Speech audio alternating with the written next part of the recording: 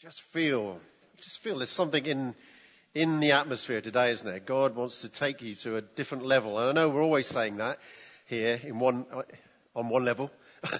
But on another, yes, we are. And when Gary sort of said, is it Bogota? Where's Gary? Is it Bogota, South America? 20,000 people. I thought, yes, come on, in our generation. I mean, in my generation, we didn't expect. We wanted a place like this. We wanted it filled. Now we're getting so many people, we'll have to have 2 services. That's another step. And so you see gaps at the moment. We want to keep filling it. And we want to see God doing that, don't we? And I'm I'm carrying on a series about wisdom. And I sat there and thought, well, what's wisdom got to do with the ostrich and, taking off and that sort of thing? But that's partly to do with our perception of wisdom, isn't it? Wisdom very often is associated with caution. Right? Let's be wise. Let's do some big thing. Yeah, but let's be wise. Let's really take off in God. Yes, but let's be wise.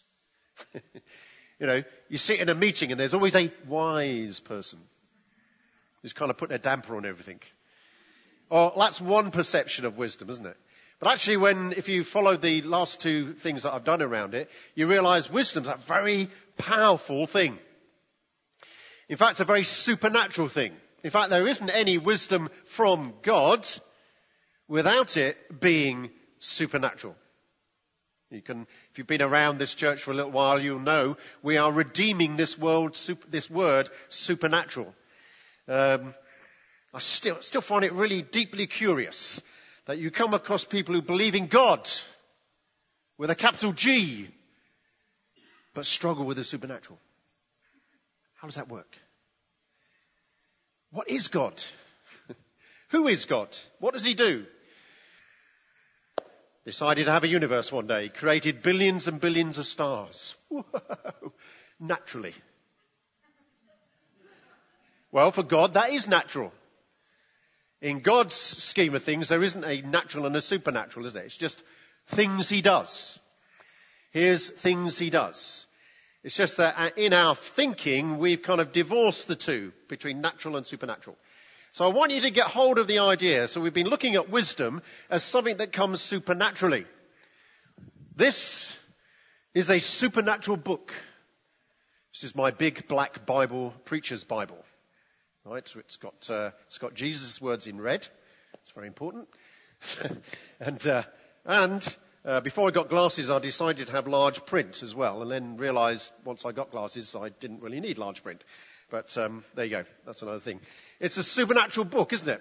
When we open it, we expect God to speak to us. Amen? Anybody open their Bible today? Nobody. Right. Yeah, David, we're at the 9:00 service. How can you expect us to read our Bible before we got out? We've got to get to breakfast, get dressed, get the kids in the car. Okay, we'll let you off. Get those kids to grow and then you can read your Bible again. No. There are different seasons. Actually, that's wisdom. Not that you don't read your Bible. Wisdom is recognizing the season that you're in. Okay, just want you to feel relaxed again. You're all worried about you haven't read your Bibles now. Just relax. It's just a season. Amen. A breakfast season. But it's a season. Okay, turn with me to 1 Corinthians chapter 2. I do miss the rustle of the Bible. The phone and the tablet, it's not the same, is it? So I said in the school, anybody got a real Bible? Obviously, you can have a real Bible wherever it is. I want to recommend a book before we get into this. It's by R.T. Kendall, In Pursuit of His Wisdom. And it's dedicated to a couple called, and I'll just find the page where their name is, not that I need to, but it's in here. It's dedicated to Judith and Victor. Judith and Victor, take a bow. I can't remember, in the preface, I think, or the introduction, one of you, was it you, Victor? or was it Judith, actually went to R.T. Kendall, because they were members of his church, and said, you need to write a book about wisdom. Well, you preached a lot about it. Well, here it is.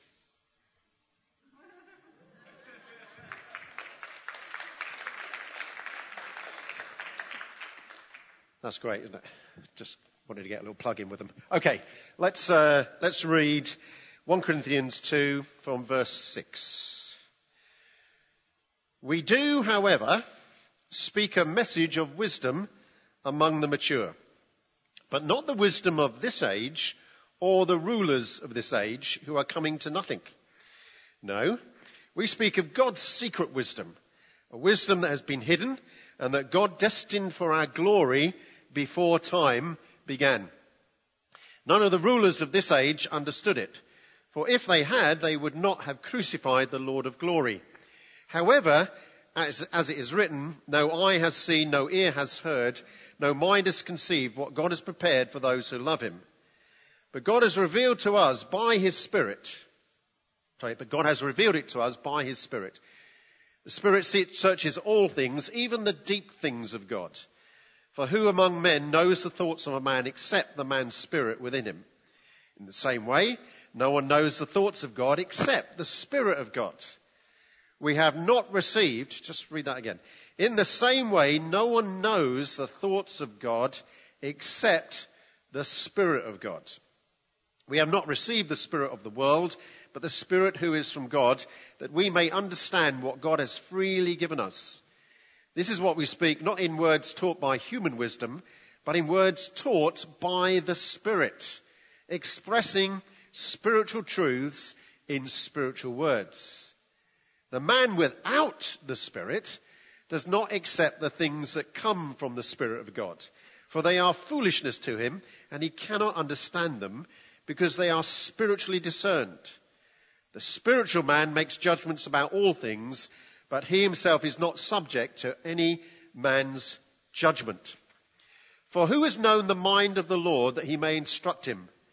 But we have the mind of Christ. Just say with me, we have the mind of Christ. Put your hand on your head.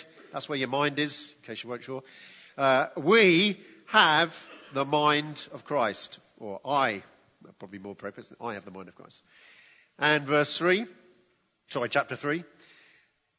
Brothers, I could not address you as spiritual, but as worldly, mere infants in Christ. I gave you milk, not solid food, for you were not yet ready. Indeed, you are still not ready. You are still worldly. For since there is jealousy and quarreling among you, are you not worldly? Are you not acting like mere men? For when one says, I follow Paul, and another, I follow Apollos, are you not mere men? Say with me again, I have the mind of Christ. Say this one, I am a mere man or woman. Had to give you that. I was halfway through that. I thought, better give them a choice here. Right? If you're not sure of your gender, see me afterwards. And I'll see David, he's a doctor. And that's all right. There's a strange thing going on in Corinth, isn't there? I don't know if you spotted it. You probably need to read all of chapter 1 and 3, 4 and 5 to start getting as a strange thing happening in Corinth. I find Corinth a really encouraging place, don't you? Would you have liked to have been a member of the church in Corinth? Not too sure, are we? Not too sure. There was a lot going on. I mean, you could probably get 10 prophecies every week. You could probably get your body healed. But you might decide you were going to see the Paul group rather than the Apollos group or the Cephas group or the Christ group. Because they probably sit in different places in the church. They were, on the one hand, they were divided, and yet Paul can also say they are divine. They're divine, but divided. He starts his letter by saying, this is the church of God. Or in America they'd say, this is the church of God. Oh, it's almost Billy Graham, almost. That's not just a convenient introduction to the letter. This is Paul saying, You are divine. You have the Holy Spirit in you. You are not a mere man, actually. You are a spiritual being. You have God, the supernatural, powerful God, who released all the stars into the universe. He lives in you. And yet he's also saying that they're mere men. Why? Because they're divided. Some of them are into a Paul party, some of them are in a Paul party, a Peter party, a pity party, and all sorts of other parties. They're divided. So what's going on? Well, it gets worse than that. They are sanctified, and yet they're sexually immoral. Sanctified, made holy, perfect, the holy, holy God, for whom in the Old Testament not only one man could go into the Holy Holies once a year on the Day of Atonement in order to make atonement for the sins of the nation. That's holiness. And Paul is saying, you are holy. The curtain has been opened. You can enter into the Holy of Holies. You are righteous in Christ. You are holy. But you are sexually immoral. How does that work? How can I be sanctified and sexually immoral? Hallelujah. I can do both, obviously. No. Just in case you're worried there, slipping into heresy. They're divine and divided. They're sanctified and sexually immoral. They also have the mind of Christ, and yet they're mere infants. Did you catch that at the beginning of chapter 3? You are mere infants. Hang on a minute. You wouldn't say that to Christ, and I have the mind of Christ. I have the mind of Christ. Yeah, but you're just a kid. No, I'm not. Yes, you are. I have the mind. What's going on here? Divine and yet divided, sanctified yet sexually immoral, the mind of Christ, and yet they're mere infants. Well, there's more. They're wise, but they're not wise. They have all sorts of wisdom. Paul says in the opening of his letter, you need to study it really to really get the force of this. You have all knowledge and every spiritual gift. God's enriched you with everything. Hallelujah. But you're not acting wisely. How does that work? And I think there's one more. Oh yes. You are discerning, but disputing. You are going to judge the whole world. In fact, that says it later in the letter, but even in this passage it says the spiritual man. Who's the spiritual man? They're all spiritual men and women. They have the Holy Spirit. He's not saying some of you are spiritual and others not. You have the Spirit, even if you're not working according to the Spirit, he's still there. The spiritual man makes judgments about what? Small things, little matters. No, all things. What does all things mean? Be interested to know that in the Greek, the word all means all. Hallelujah. Hang on a minute. So we, a spiritual man with the Holy Spirit, can judge about all things, and yet some of you are taking each other to court. You should have this great spiritual discernment, and yet you can't discern enough to know that it's not a good idea to take your brother to court and kind of ruin the witness, your own personal witness, and let alone the witness of the church. So, they are divine but divided. They have the mind of Christ, but they're mere infants. They're wise, but they're not wise. They're sanctified, but sexually immoral. They're discerning, but disputing. What a mess.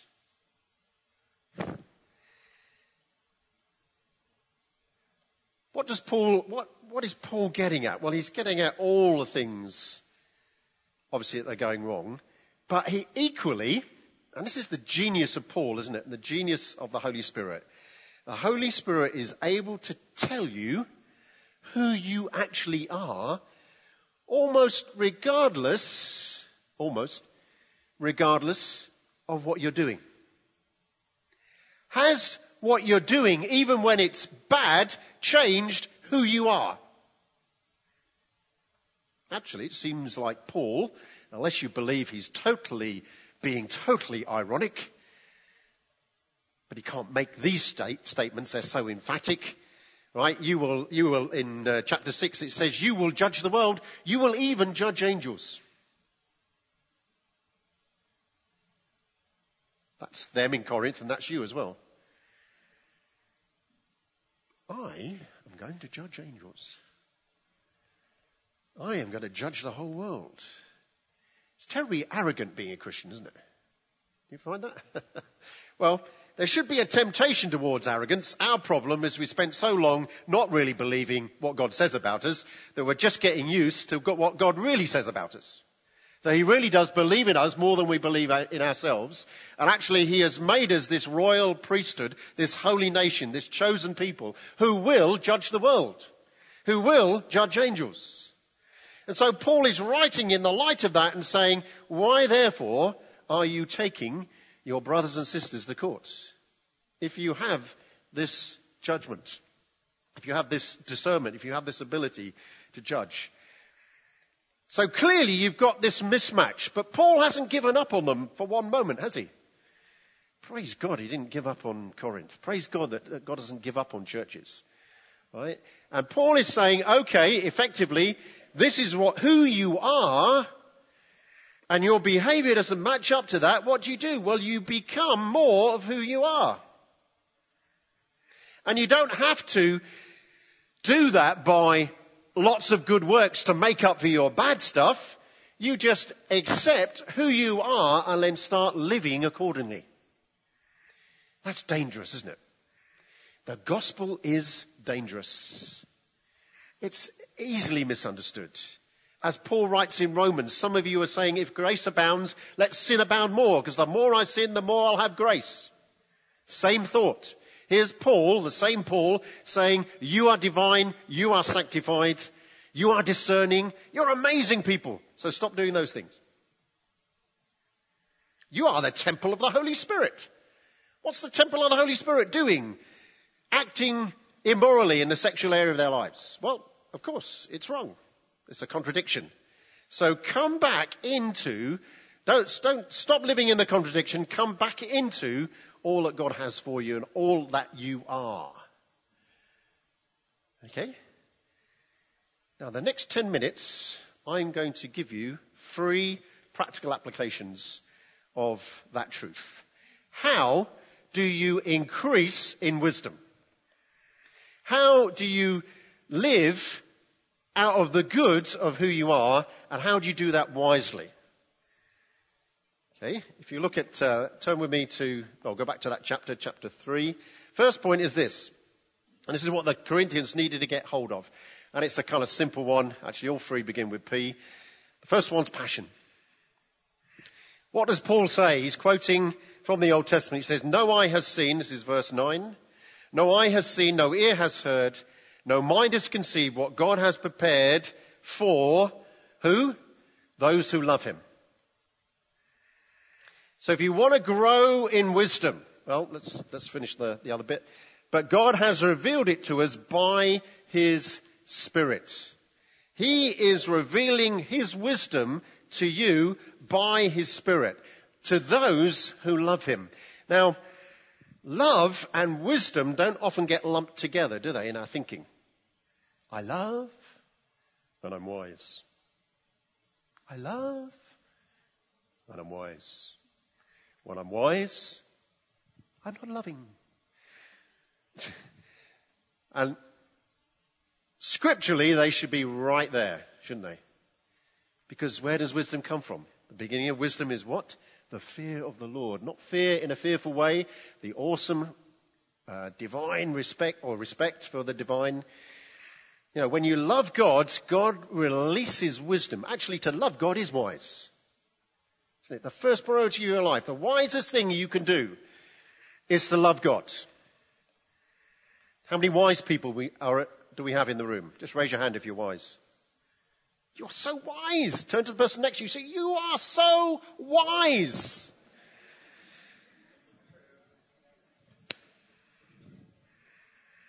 Not wise in the world's sense of that, and the rest of that chapter is saying it. Where is the wise man? Where is the philosopher?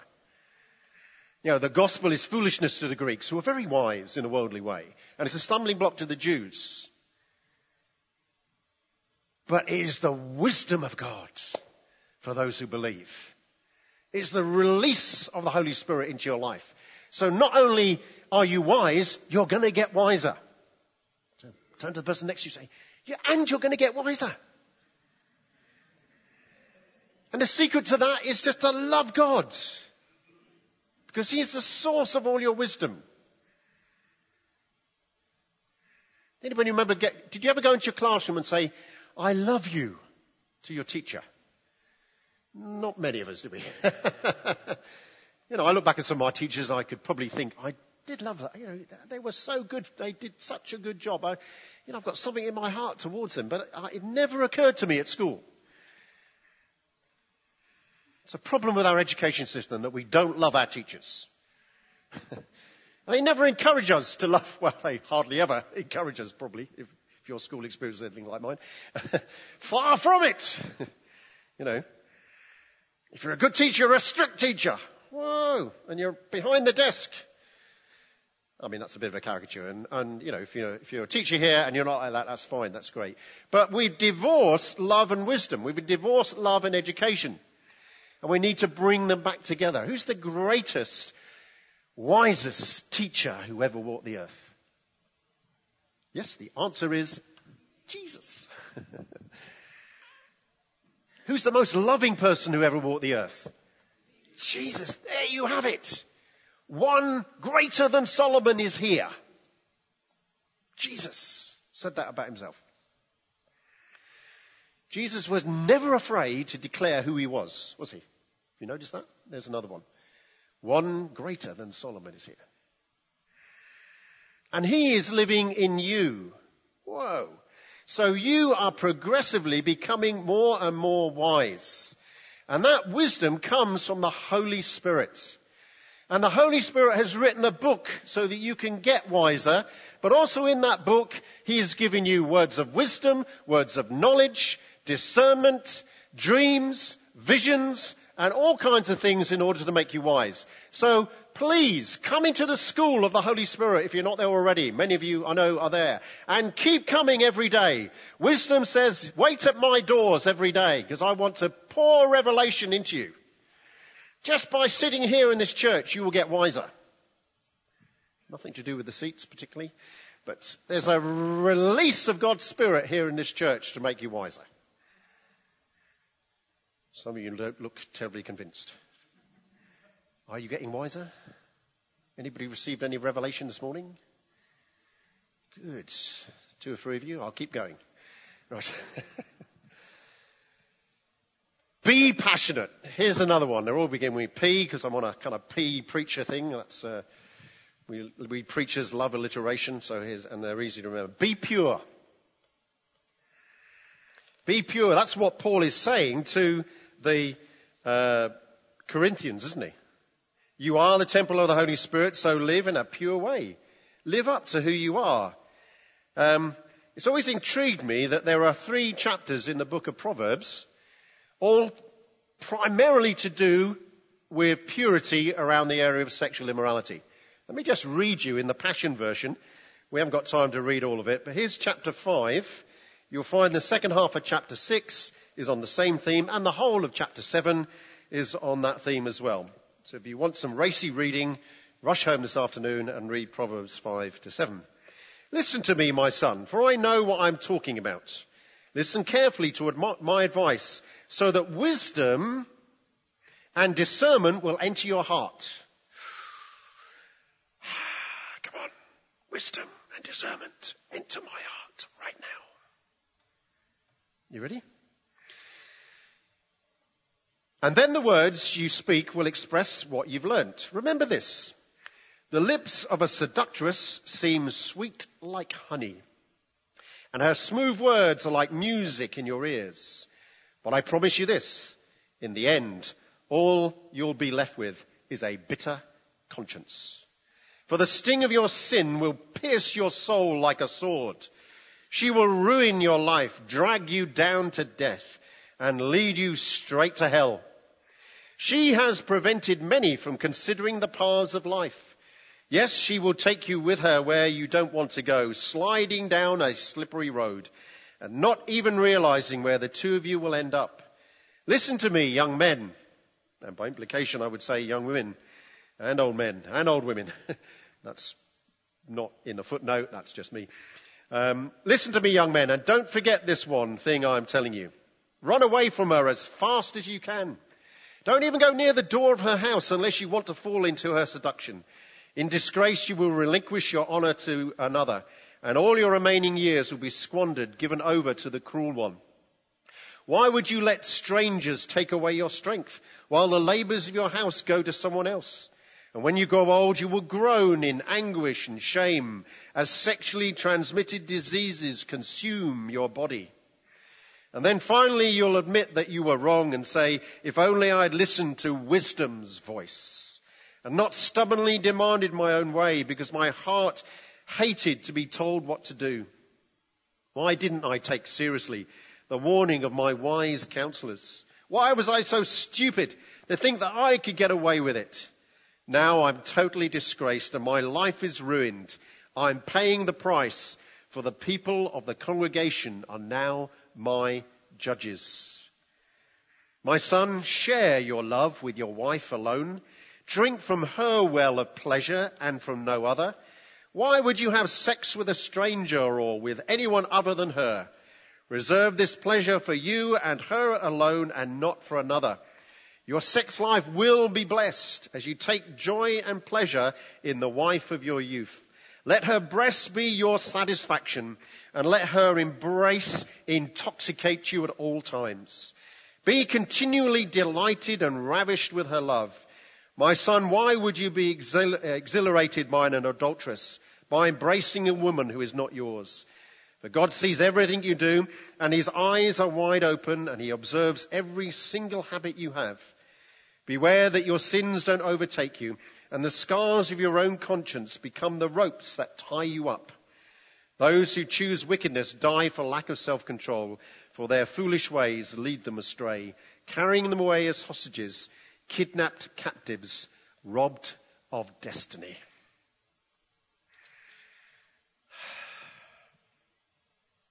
Don't want to go there, do you? I don't want to go there. The first half of the chapter, that is. I love the second half, or the bit before the end. See the contrast between what sin does for you, but the delight that there is in a godly relationship. See that contrast. If you want to be wise, be passionate, be pure. Right? It's not something you can particularly learn out of books, wisdom, although you can. But actually, and especially in our world today, simply to follow Christian morality. And even when I say those words, they don't sound strong enough, do they? It's like, and full enough. But to delight in what God leads you, whether you're single or married, is so much wiser. You will save yourself so much anxiety, angst, anger, if you live wisely in that whole area of your life. And I would just appeal to you. You'll notice if you go through chapter 7. Chapter 7's about a man who wanders, gets into a relationship, is seduced by an adulteress. And it's full of imagery. It's full of, you can almost smell some of the verses. And it's so true about the way sexual temptation works that it convinces you that what's wrong is right. That what's wrong is good and what's right is just plain dull. And actually those proverbs turn that on its head and say what's right is a delight and what's wrong is wretched. Really is.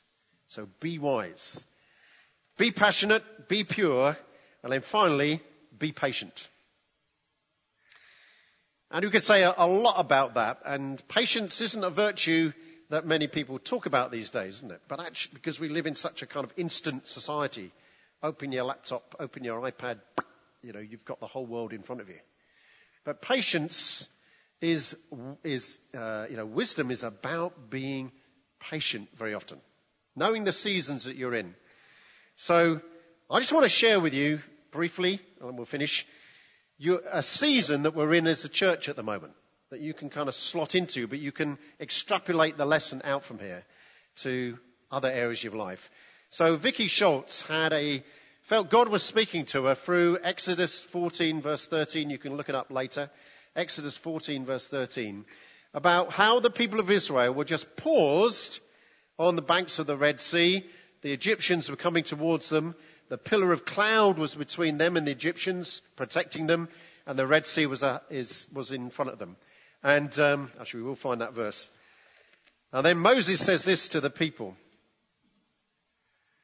Moses answered the people, "Do not be afraid. Stand firm and you will see the deliverance of the Lord will bring to you today. The Egyptians you see today, you will never see again. The Lord will fight for you. You need only to be still." There it is. Be still. Be patient. And there are several things that have happened in our church recently. One has been some of the frustration around not appointing a head teacher for Hope Community School. The other has been our Encounter Lounge, which we've kind of lost and we're still looking for somewhere else. The other, you could say, our annex. We had tenders in for our annex and none of them were kind of, up to what we wanted. So we've had to retender, or we'll be retendering, in the new year. Where are we? Feels like we are, we've come this far and yet we have amazing things happening, opening up before us. There's a kind of Red Sea, represented probably by all sorts of things, but particularly at this moment, the school, Encounter Lounge, the annex. What's God saying to us? Be still and know I am God. Be still and I will deliver you. There'll be moments in our church history where often we've said things like, we haven't got this, we haven't got that, we haven't got the other, but we have got God. And wisdom would say, that's actually what you need. That's actually all that you need. Be still and know that I am God. Amen? Would you like to stand with me, please? Father, thank you for where we are in our lives at the moment. Thank you that sometimes we go through seasons where we just have to stand and see the deliverance of God. And Father, who would have known, how many Israelites would have guessed that you were about to open up the Red Sea before them and crush their enemies under their feet? So Father, we're saying, Lord, we want to be wise. We want to be wise in our passion for you, our purity and our patience. And so Father, we just want to stand and see you deliver all that you have for us. Thank you, Father. I felt before I came today that I'll just share a quick picture with you. I can see somebody kind of knotted up. It's almost like there's this very thick rope and it's kind of, got its strands kind of round your head and you're kind of locked into a problem like that. You'll know what I mean by that. And then I saw the picture changing and there was another long rope just behind and you come out of the knotted area, and knotted can mean confused, emotionally, mentally, etc. And you come up to the rope and the rope is just very clear. You just walk up, pull yourself up the rope and it's like you come up into a hole in the ground. You've actually been below in the darkness and you come up through the hole and you're just standing on the top and you're kind of looking around and suddenly it's like your life clears, your mind clears, your emotion clears. God brings you through. And I think God's got that as a promise for some of you this morning. And then I just had David and I were talking earlier about the number 63. And then after our conversation, God just seemed to be on the number 63. I don't know why. So if 63 is something that means something to you, I think it may mean, and this is simple maths, isn't it? 3 plus 3 equals 6. God's going to double something, and going further onto your life, God wants to multiply something in your life. So if that's a word that you want to respond to, then come respond to you. But I'll hand you back to David.